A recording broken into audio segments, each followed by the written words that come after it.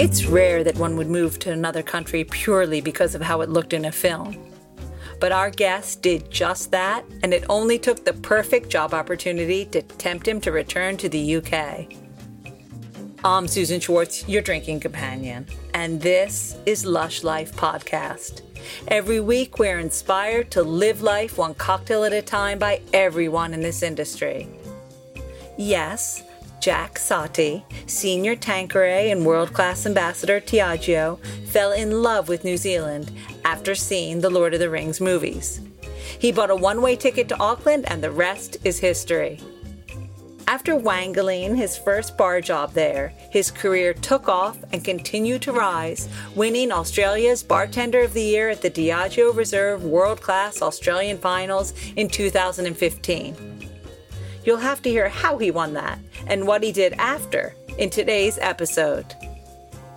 Before we begin, you can find links on how to donate to some of your favorite bars or have cocktails delivered right to your door on the homepage of my website, alushlifemanual.com. Now, on to Jack. Yeah, I was born where I live today, so I've kind of come home, which is in Enfield in North London. A very kind of, standard London living, like suburban London living. In North London, there's a big Greek community, so surrounded by lots of family. Went to school here. Went off to, I always say I got shipped off to boarding school, but that makes it sound like I didn't enjoy it. I absolutely loved it. So I went to a school called Haileybury in Hertford Heath, which is a really beautiful school. It's hundreds of years old and like feels very posh, and it certainly was. But that was a really lovely education, and it's like having a sleepover with your mates every single night of the week, which is fun. And then I went to university in Leeds, where I started my hospitality career. Wait, hold on. Let's go back to your family. Yeah. So they were Greek, and was this a typical Greek family? Lots of food and yelling and screaming and fun. Yeah, it was always like a battle between my mum and my dad in terms of what the family will be like. So my mum is very typically British, and so she grew up in like a very kind of classic English upbringing, which is like very different to Greek. And then obviously my dad is Greek, and so growing up I lived with my grandmother as well, my yaya.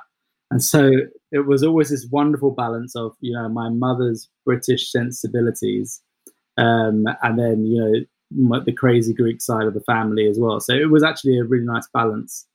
My dad is not the best Greek in terms of like the true, my big fat Greek wedding stereotype, but he does, for me, he kind of encompasses all the right things that you really need if you're going to be a proud Greek, which is a love of food, cooking over charcoal, which she did every weekend, no matter what the weather was like, and hospitality, and just being that over forbearing, loving, no matter what you do, you just get like doted upon, and I think I've definitely picked that up. I'm very, what does my wife call me? I can't remember what she says.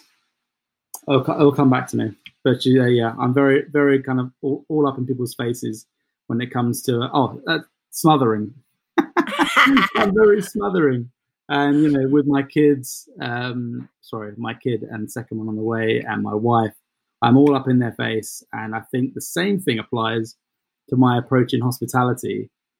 Just being thorough and making sure that you've covered every base as part of a guest journey. But I guess that's the conversation we'll kind of get onto. Yeah. Now, you said that you started your hospitality career when you went off to university. How did you know that would be the career for you? Or was it just something you thought you would try? Yeah, I mean, I felt at school I was bright, being reinforced by my mummy telling me how clever I was. So I always wanted to do something and contribute to society. It was really interesting, actually. I wanted to go into psychology, and I didn't get the appropriate grades to go to university to do the degree I wanted, which was in psychology. And so in the UK, we have clearing day, which is if you didn't get the grades, you get the dregs list at the back of the paper of what courses are left. And you literally in the course of 24 hours apply to whatever you think you can get into. And my mum was a wedding planner. She's been a wedding planner for the last 25 years. So I just thought, events, and my auntie does events as well. So I thought, let's do an events degree, because all I wanted to do was fly the nest and go to university. I'd already been at boarding school, so I kind of definitely didn't want to be based back home. Did you ever think of taking the year out and, trying again? Yeah, but I just wanted to crack on. And I really didn't want to. I wanted to travel eventually, but I just didn't want to have a gap year and wait. I just wanted to get busy and make money. So yeah, I went to Leeds and got into this events management degree, which I actually really enjoyed. It was a bit of a laugh, but also there was a lot of business and modules on entrepreneurialism, and I actually got a lot more out of it than I anticipated. But pretty much as soon as I landed in Leeds, I got a job in my first week, because that's just what I wanted to do. I wanted to work and experience life. And I had already worked a little bit throughout my teenage years for my father, who had a menswear suit shop. So I'd kind of done some retail stuff. And then as soon as I got to Leeds, I thought, right, I just loved, the partying lifestyle, and I was really good with people. So I kind of fell into running a club night, a student night, and it seemed like a really good business model for me, because I really wasn't down for an hourly rate, but I would get 50p for every name I got on a guest list for a club night. So it involved just me being social. Oh boy, yeah. Yeah, and it was really great. I was the guy at the front door of nightclubs wearing, a long trench coat in winter, smoking a cigarette and having a clipboard, and I felt like the man about town. I was only 19. But didn't you think, I've just got to invite every single person I know, they all have to come or I'm going to make no money? Yeah, everyone. I got my own business cards made up. I treated it like my own business. I love you. And every single person I met, I just said, if you want to get into any club, just let me know. And I definitely wasn't that guy. I didn't have connections at any club, but as soon as someone said they wanted to go somewhere, I would just make it happen. What was your title on your business cards? Oh God, what was it? I can't even remember. I should dig one up. I can't even remember. It was really, really fun. And then I got fired by my boss, because I was being maybe a bit too entrepreneurial. I kind of saw an opportunity. I thought, why am I putting in all the hard work when there's the first year students, so this was in my second year, who want to work? And I said, listen, guys, you send me names to go on the guest list, and you can get 25p for every person you get in. So God, you were subcontracting. It was great, right? It makes sense. And for me, it was a win-win for my boss at the time, because he was getting more people in. I'm sure he was taking £4.50 of everyone who got in the club anyway. So I got let go because I was a little bit too entrepreneurial, shall we say, and I was gonna just continue doing it on my own. But I think it was literally 3 days later, after getting the sack, but one of the bar owners of one of the places I was kind of standing on the door said, where were you this weekend? I said, I got the sack. Well, why don't you come down into the bar and work behind the bar? I said, I haven't got an absolute clue. And he said, and I was quite young and healthy looking, and the bar was a gay bar. And he said, listen, mate, no one cares about what your drinks taste like. You've got a beautiful smile and you make people happy. So come and get behind the bar. And I said, oh God, okay, let's give it a go. And immediately I just fell in love with it, because, it was just such a different lifestyle. Instead of being stuck out on the front door, freezing your ass off, you were behind the bar. It was busy and sweaty, and you built this camaraderie up with the bartenders, and none of you knew what you were doing, but there was one kind of old dog behind the bar who would teach us how to make strawberry daiquiris and stuff like that. and just immediately it clicked. And I knew at the age of how old was I then? 20 years old, that I wanted to make it a career. And so I finished my degree because I would have been killed by my parents. And I finished well, and it was good, and I learned a lot. But whilst I was in Leeds, I then finished up in the kind of late night bar nightclub scene, and wanted to kind of seek, I guess, like a more specific, I guess, a more tailored training approach. So I went to work for Gaucho Group. So they've, I think, I'm not sure, they've undergone a bit of an upheaval at the moment, and they've gone a whole new remodel and restructure, and they're still killing it. But back in the day, the Gaucho were known for their training programs. They had an academy every single month where they sent bartenders back to school. Before you even set foot in service, you had to do a week's intensive course in a classroom every single day. And then they had continuous training and monitoring and assessments. And that was just the environment I really wanted to be in, because I just wanted to know how to do things properly. Was it still in Leeds, or did you come back to London? No, it was still in Leeds. So I helped open the new venue there. And then I worked for Gaucho for the next 4 years until I finished my degree. And then, and that was a year after as well. And I'd gone back down to London to work in the office down there. What kind of things were you making there? Was it obviously a bit more refined than Strawberry Daiquiris? I mean, was it all the classics? Kind of thing? The best thing about it was my first foray into food and decent food. You know, Gaucho have got some amazing produce. They ship in their steak from Argentina, and they have got incredible chefs to work with them. And then they had this, the director of bars at the time, a guy by the name of Lance Perkins, who now, he just finished up as, I think, maybe the director of bars for the Edition hotels and the Punch Room. And so I haven't actually spoken to him since I've been back in the country. So it's been over a decade. But, you know, I always used to look up to him because he was this, it's the first time I saw a bartender as a career in real life, you know. This guy was, you know, in his 30s, and he'd been doing it for so long, and he just dripped knowledge out of every pore. You just couldn't teach it without experience. And I just loved it. And I just wanted to be him in terms of, you know, what he's done with his career. And so that was really good for me. And the drinks, very South American inspired, lots and lots of kind of fresh ingredients. The Bloody Mary was one of the best selling drinks. It was a really great starting point for a bartender, and I really couldn't recommend it enough.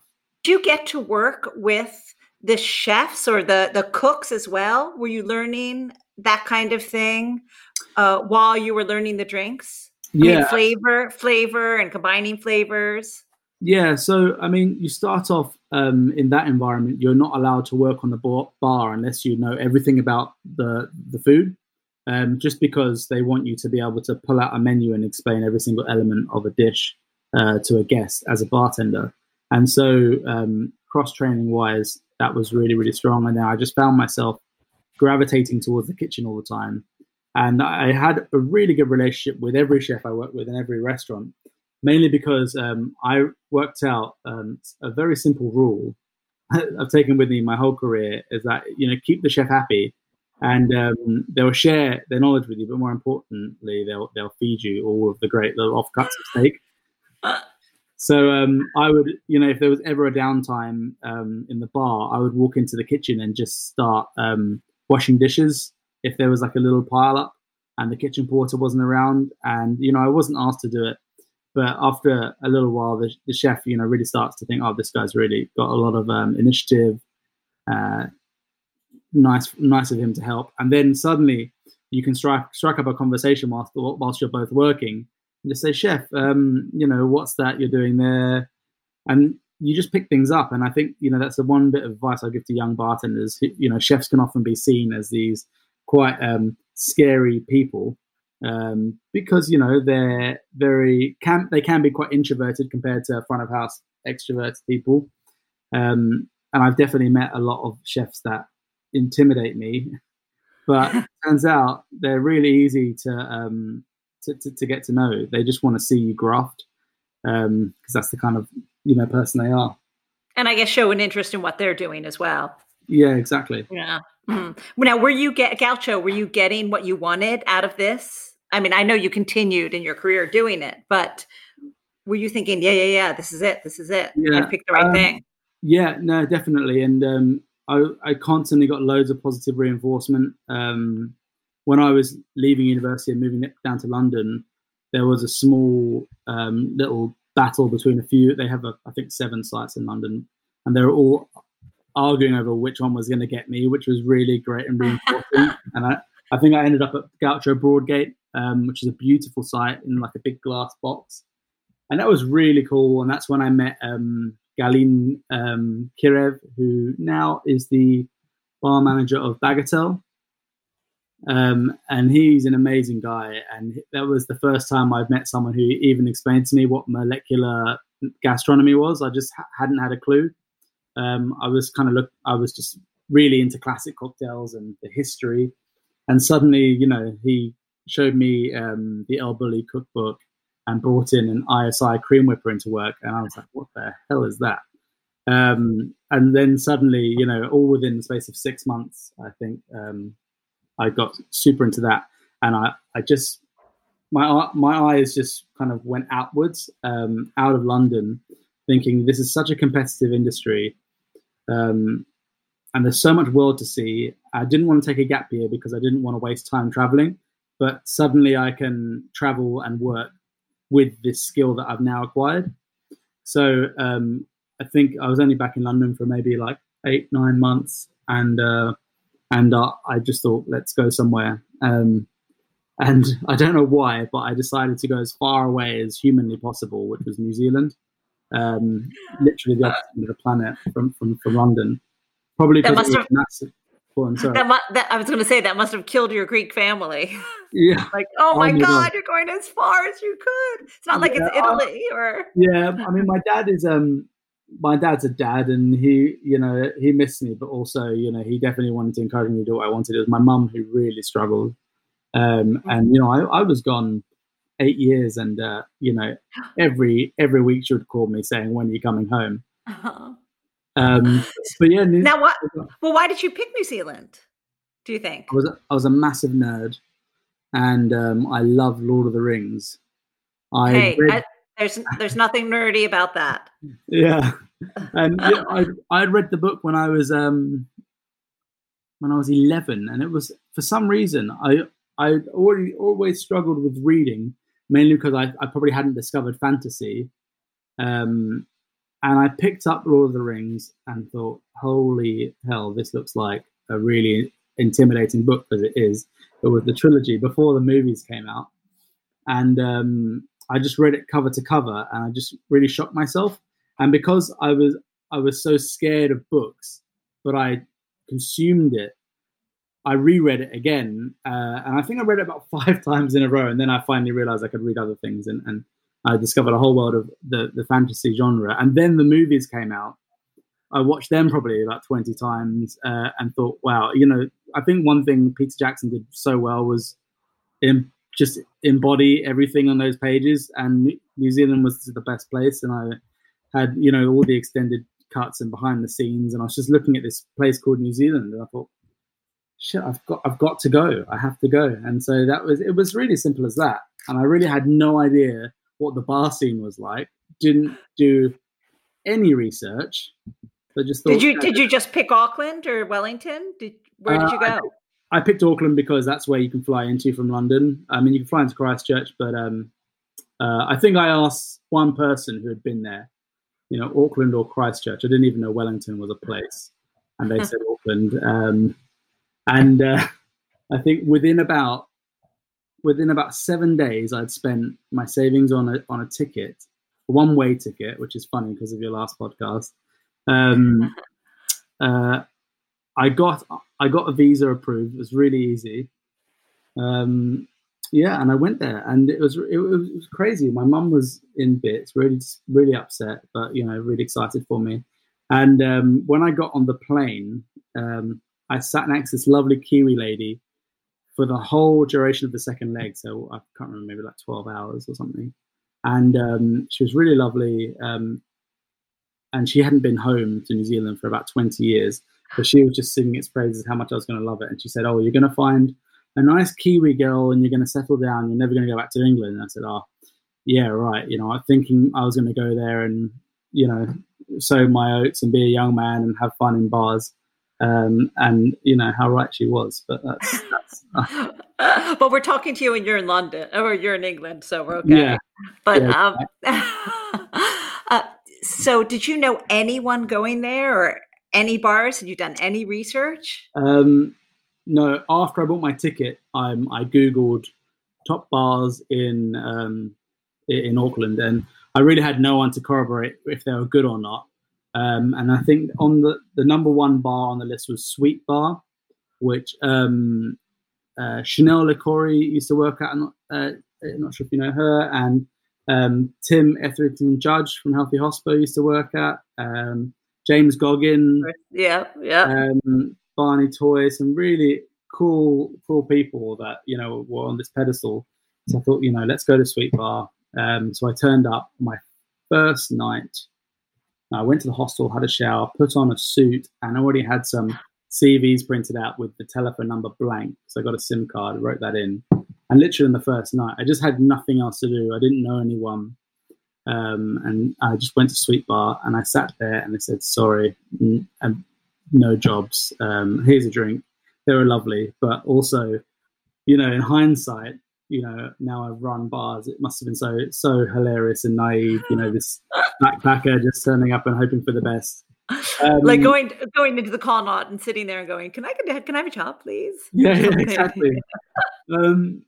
And so I was I was out on my own, and then I just walked into, I thought, I haven't got time to me messing around applying for jobs. So I just walked into a bar that was, I think, number 4 on the list, and it was called 1885, and it was a really busy 3-story nightclub. But they had they had about 5 different bars within it, and I thought, God, they must go through staff. I can get a job here. So I walked in and I said, "Hey, is the manager on duty?" And so the manager came in and I said, "Hey," so I was already dressed in a black shirt, black pants, and black suit jacket. So Hospo Blacks. And I said, "Hey, I've got a trial shift here tonight." They said, "Oh, who?" So I didn't. Who organised it? And I said, "Oh, it was the guy on the day shift for me to come back." He was like, "James?" I was like, yeah, James. Oh my God. Said, "Okay, cool. Pop your stuff downstairs and jump behind the bar." And they got rammed, and I got a job that night. And I was friends with the boss later on down the line. I said, that no one gave me a trial shift, right? I just kind of turned up, which was cool. And within 6 months, I was the assistant venue manager there. And obviously, James didn't tell on you, Yeah, definitely not. To be fair, they went through so many staff. He probably had no idea whether he saw me or not. And it was really cool. What was the difference that you found working there as opposed to working in London? I mean, Kiwi and Aussie hospitality, I feel like I can lump them together, is quite unique in just the style. Even though a lot of the venues are, built by backpackers, and quite international bar teams, they're still adopting that kind of laid back culture of Australia and New Zealanders. The style is very informal, but still hits all the points. So you can have a fine experience. By fine, I mean excellent, covering every kind of cycle of service and making sure the guest has a wonderful experience. But you still kind of start it by saying "G'day, mate," and being really relaxed and shaking everyone's hand, and knowing people by first name, and it's just really, really chilled out. And I think that's where I really, really kind of thought, yeah, this is my style. This is how I want to be in this world, because I'd worked, in these fancy restaurants, and they were really nice, but also really proper. In London, all these business lunches, and you've got to be careful what you say. Whereas you just have such a laugh, and it was a really wonderful experience. Did you find that you were like refining your craft while you were in 1885? Yeah, definitely. It was kind of a bit of both. Upstairs in the bar, that was high volume, and that was fun, and that taught me a really valuable skill that I hadn't honed, which was like how to pump out drinks as fast as possible. But luckily there was a basement bar downstairs called The Basement, and it was a members bar. And it was still the Auckland crowd who were young and fun. So it wasn't a stuffy members bar. It was for, young money, lots of daddy's money, and, young advertising execs with no dependents. And so that's where we had cocktails. And I worked underneath a guy called Alan Raythorne, who now owns a bar in Melbourne. And I learned a lot from him. He kind of pushed me into competing into competitions. And we had no cocktail menu down there. So everything was done very much in like a milk and honey style of like, a la minute, find out what the kind of guest wants. And so we just had a back bar full of loads of different modifiers and loads of fresh fruit everywhere. And we just had to come up with stuff on the fly, which was really, really fun way of developing my palate, especially with all the kiwi produce, because it's so tasty. And you said that he introduced you to competitions. Did you know that competitions were going on? Had you wanted to be in one? Had you wanted to compete? Yeah, I was aware of them. I was vaguely aware of them. We had done some internal competitions at Gaucho, which were fun, but I'd never dared kind of put myself out there and stood up on a public stage. And, so, he just said, you're good at this.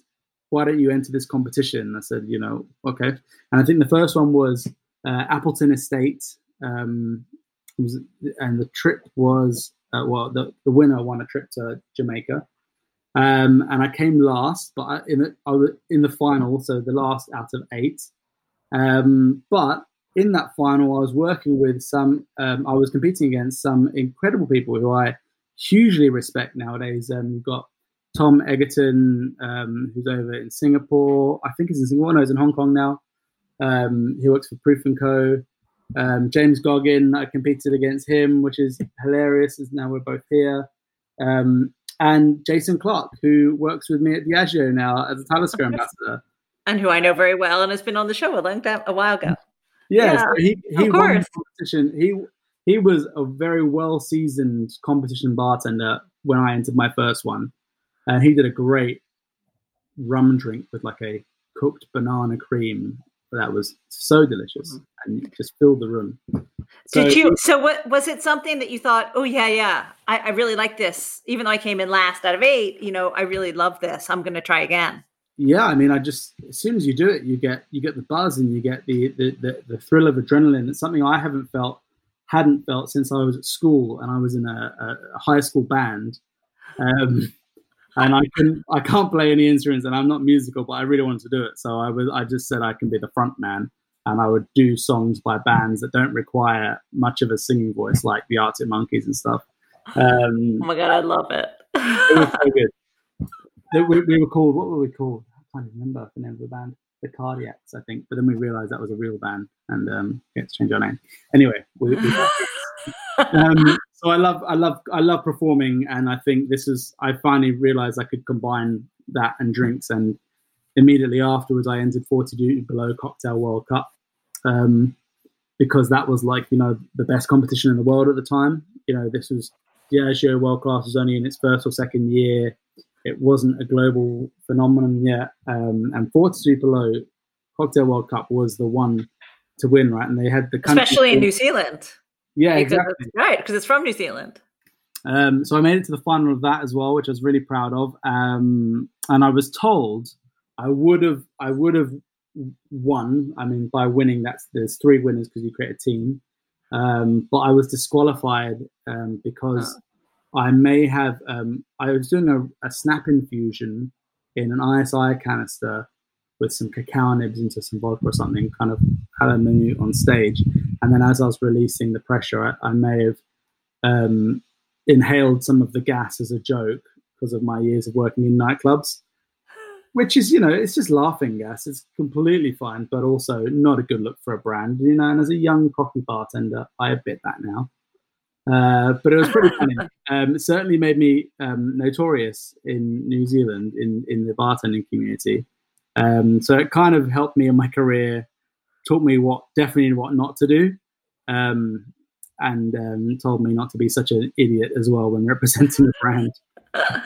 Now, I know you made the jump to Australia. Yeah. So why did you decide to leave your dear old New Zealand for that? That was leave the hobbits. Yeah, Alan, my mentor at the time. We were two peas in a pod, and he was very much like, put his arm over me and be like, "Look, kid, we're both really good at this, but like New Zealand's small time. Let's go take on the big smoke over in Melbourne, because it's like the cocktail capital of the Southern Hemisphere." I'm sure people in Buenos Aires would argue with that, but it's one of them. It's very great, the cocktail scene over there. On that side of the world. Yeah. Yeah. And so we decided to go as a team. Both he and I went over there. We had some friends already just through the industry, and we both said, right, we're going to go and work in either the Black Pearl or Eau de Vie, Melbourne. And we were just so cocky, and we said, these are the bars we're going to work in. And we got there, and the Black Pearl definitely wasn't hiring because they had the best staff retention of any bar in history.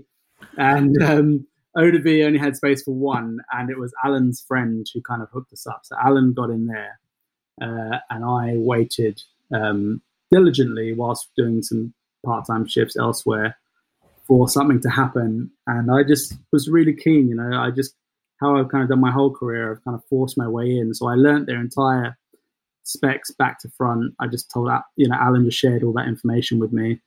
And one night, it was like a crazy thing happened where one of the waiters. Wait.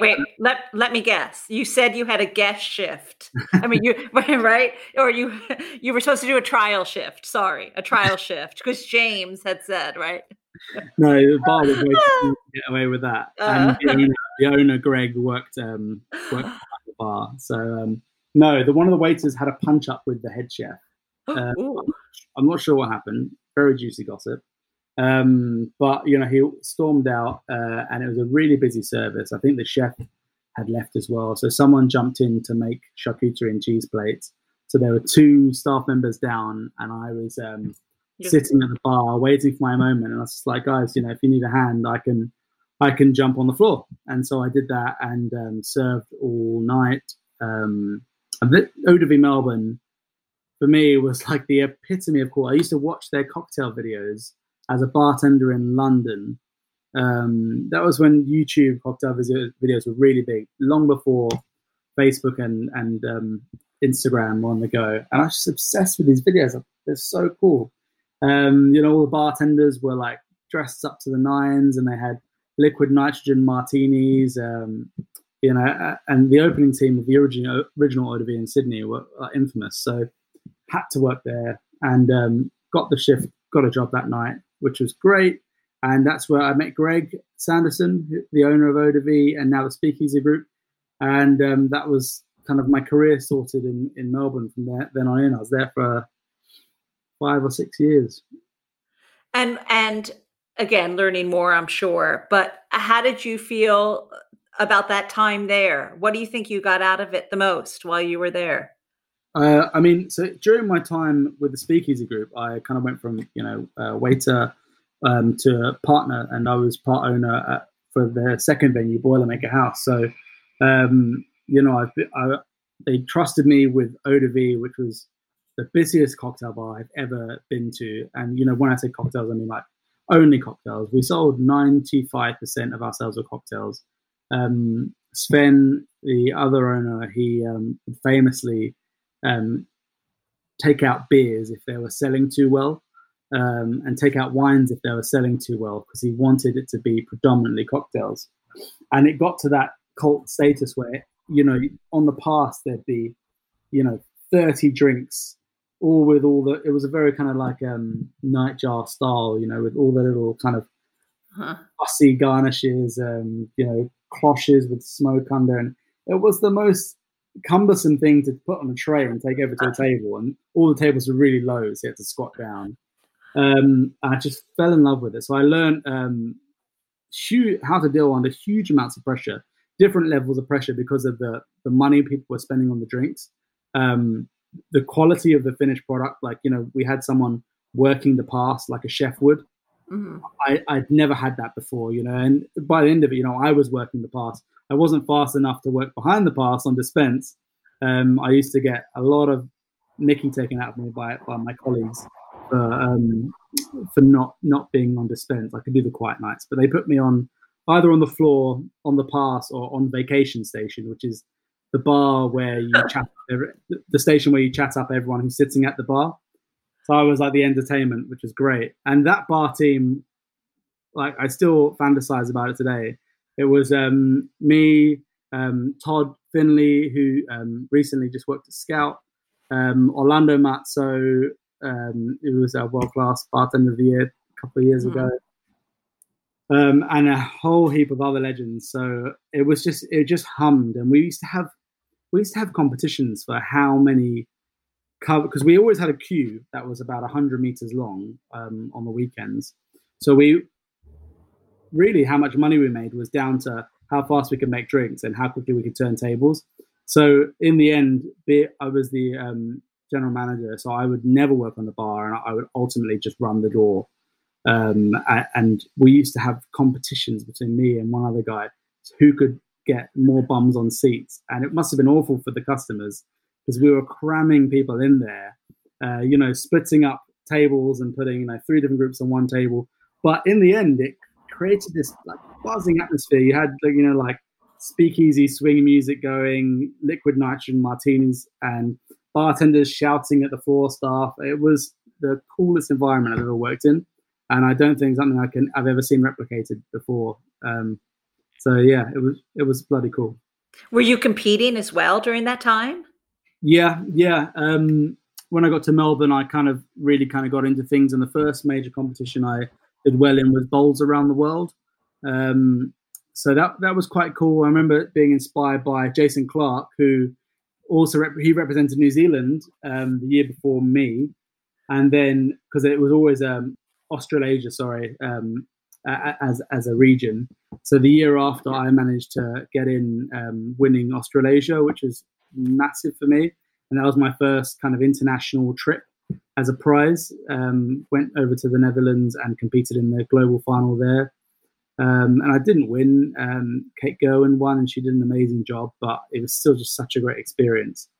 And of course, I got a free trip home, because if I was going to say, I hope you saw your mom and dad then. Yeah.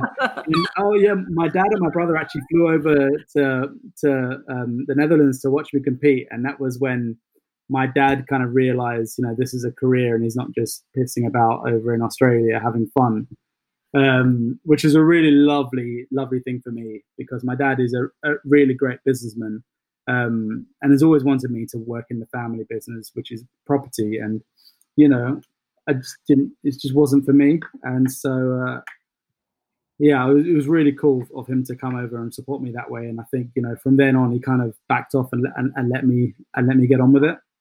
And as soon as I had that trip under my belt, I was so hungry to do it again. And so I entered all the big ones, Bacardi Legacy, World Class, and I always did okay.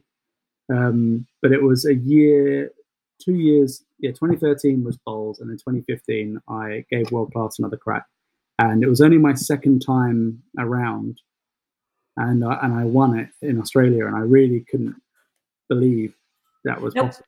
What do you think the difference between your first time trying and your second time winning was? Mistakes. The first time I tried, I actually didn't even get to the presentation stage, which was the bit I was good at. It taught me a really valuable lesson. I just didn't follow the marking criteria. It's so simple, right? You see a brief, and you get all excited and you come up with a drink and you send in your recipe and you think, this is amazing. I'm going to smash this. But of course, on the second page of the brief is the bit you don't read, which is the tiny little terms and conditions they're writing. Why would you bother reading that? It's a creative process. You're just getting a drink in. And I just made a really simple mistake. I think I put like the wrong amount of liquid, like a spirit, into the drink. And so therefore it was determined invalid. And I didn't make it through. And it was just such an easy, dumb mistake. Mm-hmm. It was something I had to make, because after that, I became so hyper aware of the terms and conditions. And I think that gave me an edge, because I would look through everything, highlight them all, and then pull out specific things that they're looking for that weren't in the brief.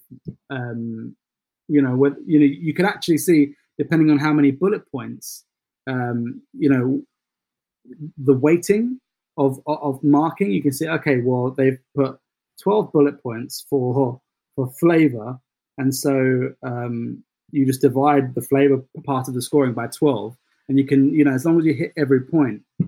And so, I think just being hyper analytical of competitions was the way to go. I think I already had a knack for presenting, so I wasn't worried about that. But I think it's funny though, because the advice I give to bartenders now is so different, because I look at the drinks that bartenders are submitting for World Class, and it's only 5 years later, and I already feel out of my depth. It's amazing how rapidly the industry is moving. And, as soon as I won World Class, I traveled around the world as part of my prize, which was around the world in 80 bars, which was incredible. But then after that, I just opened up Boilermaker House as part owner and dived into spreadsheets and service, and had zero time for cocktails.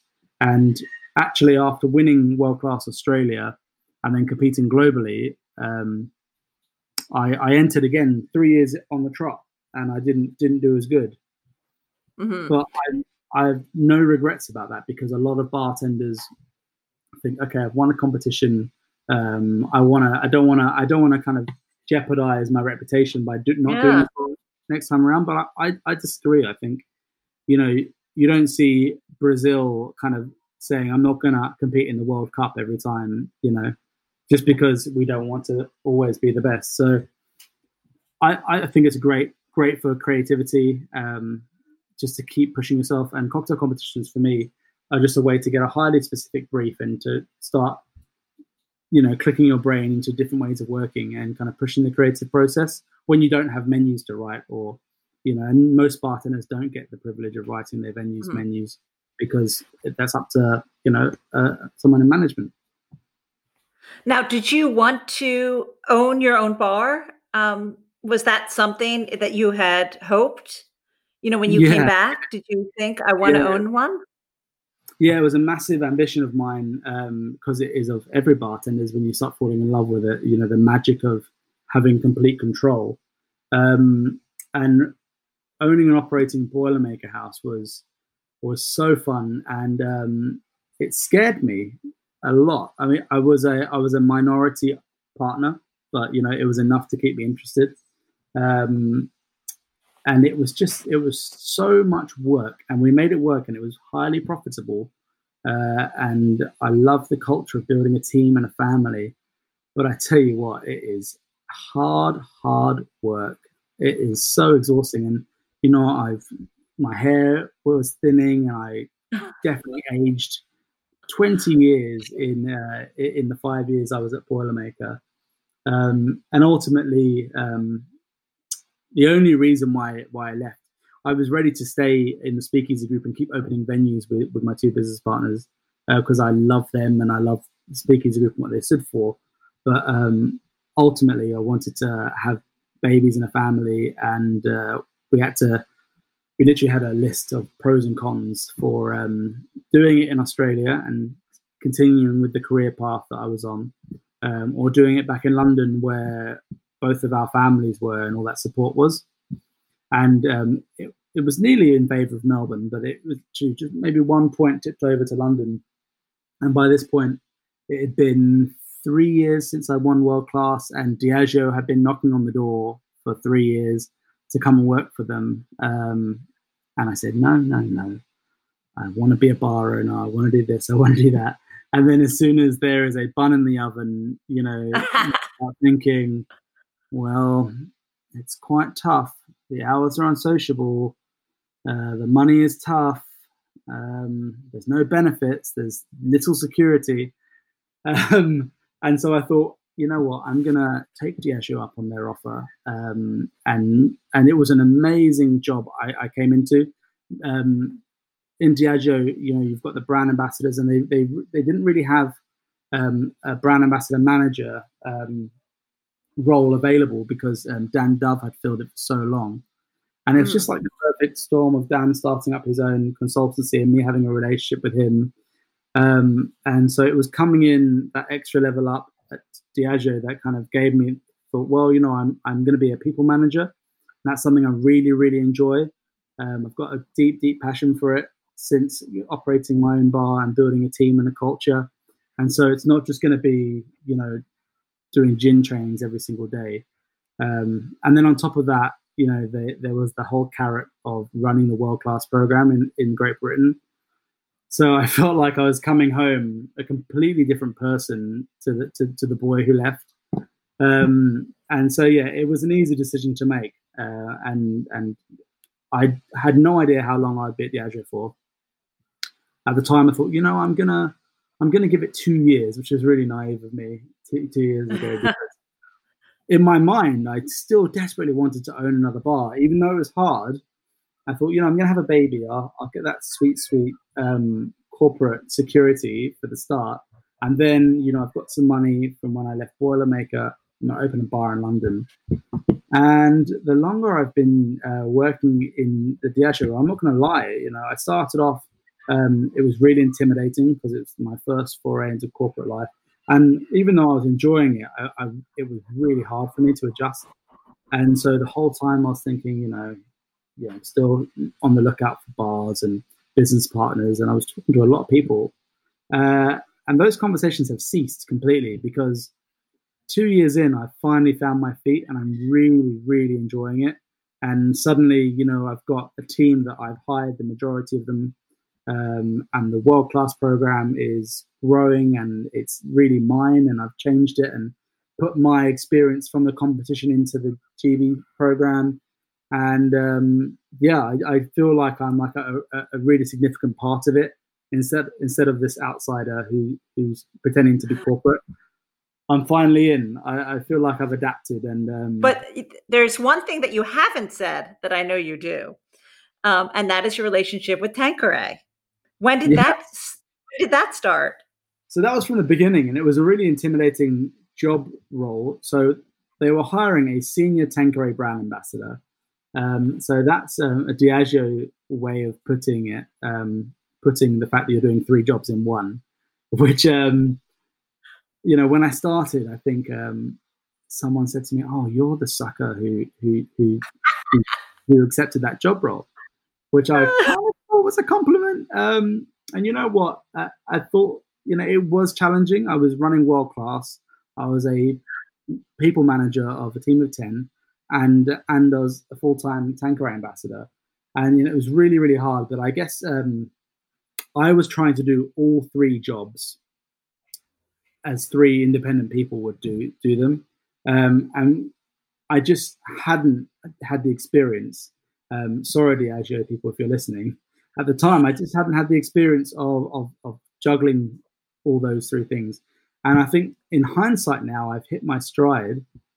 It doesn't require juggling. You just need to merge the roles in such a way that they all complement one another. And, just before all this business happened with COVID-19, we'd actually just agreed as a business to hire a Tanqueray ambassador and for me to step down that part because since I've started, we've had 4 new brand ambassadors start. And so I'm going to focus a lot more on people management and running the World Class program. But now you said that one of the reasons to come back to London was, you're having a baby and you wanted the job security, but which is is exactly what a corporate job would give you. But the being a brand ambassador is like being on an airplane every 2 minutes, flying everywhere. Did you also have to do that part of it as well? Yeah, so it wasn't there were global roles, but it was a UK based role. So there was a lot of travel, but 80% of it was in London. So no matter what happened, I could make it home to my wife and son every night. There were definitely ambitions of the global ambassador. Wow, what a job! But definitely not for a family man. I don't know how anyone could do it. Really, really challenging. Trying to maintain a decent family unit, and hats off to a lot of guys and girls who have done it. But it's definitely way too much for me, I think. Now obviously you're dealing with people all the time. So that part of being a bartender is taken care of. Do you miss, or do you get to use your hands and make drinks and cocktails and still entertain people that way? Yeah, I massively miss it. And yeah, when I started at Diageo, I was going through an adjustment phase, and I said, you know what, despite kind of doing this 3 roles merge into one, I'm going to keep bartending. And at the time, Ali Burgess and Jesus, who was running Happiness Forgets at the time, said, listen, it's always good to have casual help. And so I was doing 1 shift a week there, just because I was so stubborn to let it go. Despite my growing responsibilities with my family and the pressures of a new job, I thought, no, I have to do this. It's going to keep me sane. And I was justifying it as my social time, which was wonderful. The fact that I was able to say I've worked in a top 50 bar, a top 10 bar, was amazing. And I used to look up to Happiness Forgets when I was a young man. So it was really cool to work there. But yeah, it was. I was dreaming, and I think I lasted about 7 months of 1 shift a week, and the pressures of my real job got upon me, and so that didn't last. But I still get to do a lot of fun stuff in with this job. There's a lot of strategy, and so there's a lot of R&D and coming up with serve strategies and food pairing for events and whatnot. And so I guess that's part of the Tanqueray role. Doing loads of fun events, and that's really down to me and the brand team, what that looks like. But actually, that is the one scary thing about kind of moving away from Tanqueray is the, not being able to do that as much.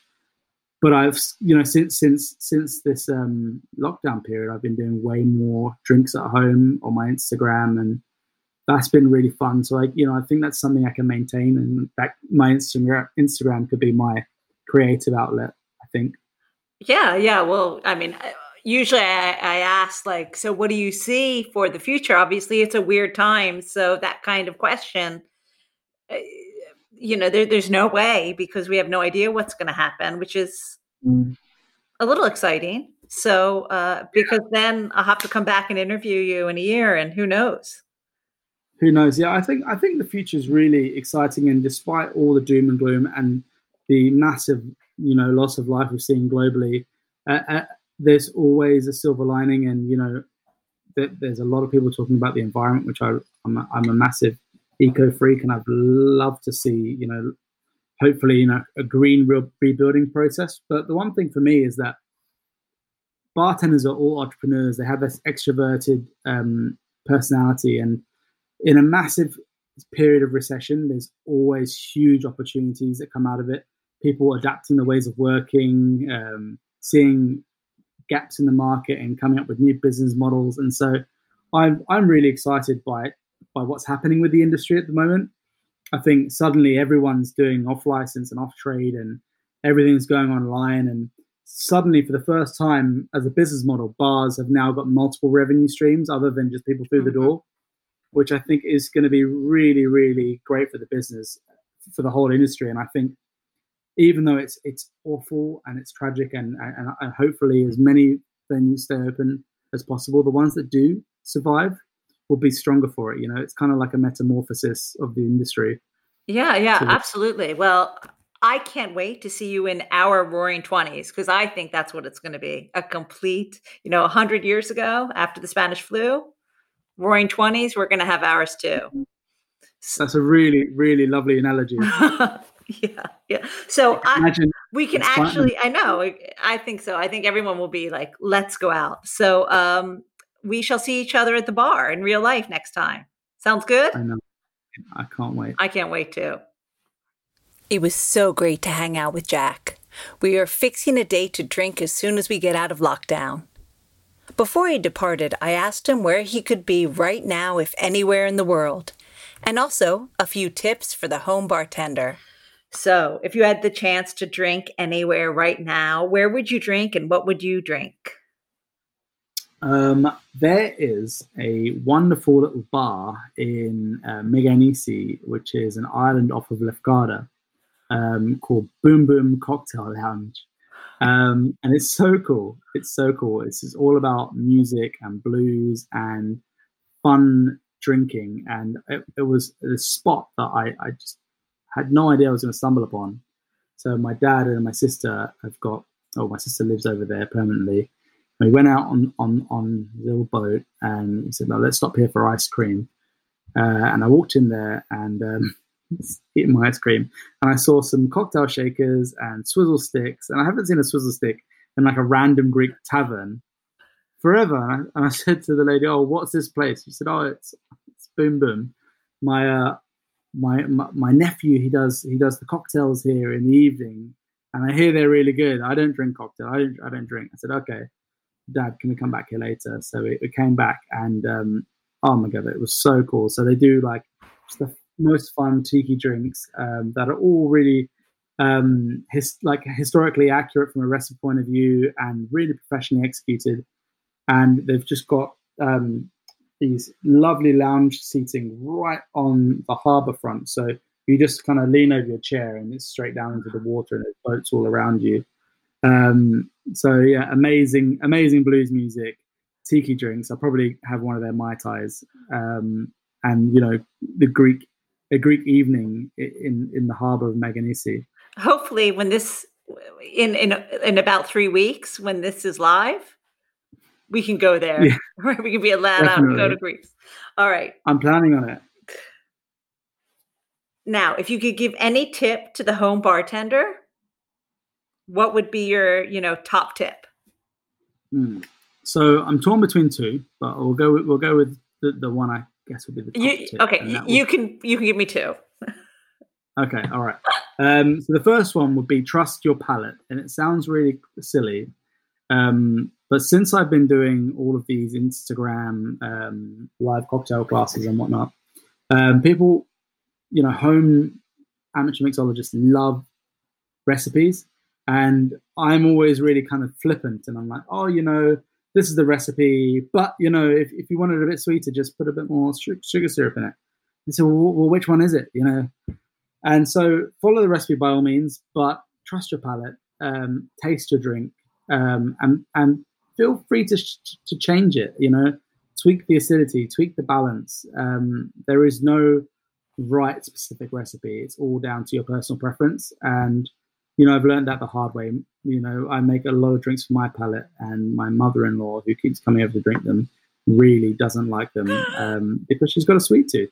And you'd do it in the bar, wouldn't you? The bartender asks you what you want, asks your preference, and a good bartender will always, without you knowing it, tweak it to your taste. And so you should do the same. And what's your second one? So that's the first one. Yeah. So the second one is ice. Ice is the most underrated ingredient in cocktails, and the cheapest thing for you to produce. If you want to make good cocktails and you're worrying about what to buy, I know on your blog you've got some amazing links to some really cool places to get all the right equipment and some really good products. But the one thing that's not going to cost them anything is to just care about the ice they're putting into their drinks. And so general rule of thumbs are more ice the better. Fit in as much ice into that drink as possible. Don't buy party ice because it's quite small cubes and it melts really quickly. Make sure you haven't got any stinky takeaways in your freezer or leftovers, because it will quickly scent the ice. Ice is really porous, so kind of have like fresh ice, don't have it sitting in there. But I guess the best advice would be, if you just want to do something really simple you haven't got to think about, buy deep, thick ice cube trays, and just have like, big blocks, because it's going to be the kind of highest quality. And then use filtered water in your ice instead of tap water, if you live in London, especially. If you live in Scotland, Scottish tap water is pretty lovely. But you just want to make sure you've got pure water, because it's going to make up a third of your drink ultimately. So it's very important. Fabulous. Thank you. My pleasure. All this talk about ice, and we're making an ice-free cocktail. Now it's time to mix salty and sour in just the right way with our cocktail of the week. Olives and limes are not an obvious combination, but that's because you've never had our cocktail of the week, Jack's Nocerola Gimlet. Take 2 Nocerola olives, those are the large green Sicilian ones you can find in most supermarkets, and throw them into a shaker. Now muddle them. Then add 50 ml of Tanqueray Rangpur, 25 ml of fresh lime, and 25 ml of simple syrup. Add ice and shake hard to pulverize the olives. Then fine strain into a Nick and Nora glass. Garnish it with a Nocerola olive. Let me know what you thought of the olive-lime combo. Do you love it or hate it? Also, if you are confused by the UK use of milliliters and want to know how many ounces to use, you can find a downloadable cocktail measurement converter on my website, alushlifemanual.com, where you'll find this recipe, more gimlet recipes, plus all the cocktails of the week, as well as links to all the ingredients.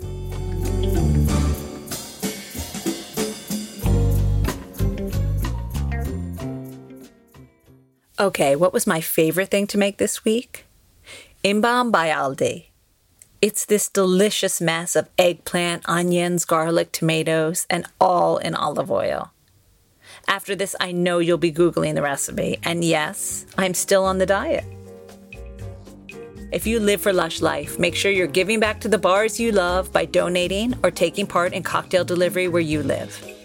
Theme music for Lush Life is by Steven Shapiro and used with permission. And Lush Life is always and will be forever produced by Evo Terra and Simpler Media Productions. Which leaves me to say the wise words of Oscar Wilde: all things in moderation, including moderation. And always drink responsibly and wash your hands and stay safe. Every July, I spend at least a week in Greece. But this time, with the dreaded C word in the air, I don't think we'll make it. So instead, I'm spending the next 2 weeks talking Greece and Greek spirits with 2 of the best in the business. First up is Johnny Lavanos of Ousia Restaurant in New York, and then Vasilis Karitsis of the Clumsies in Athens. Until that time, bottoms up.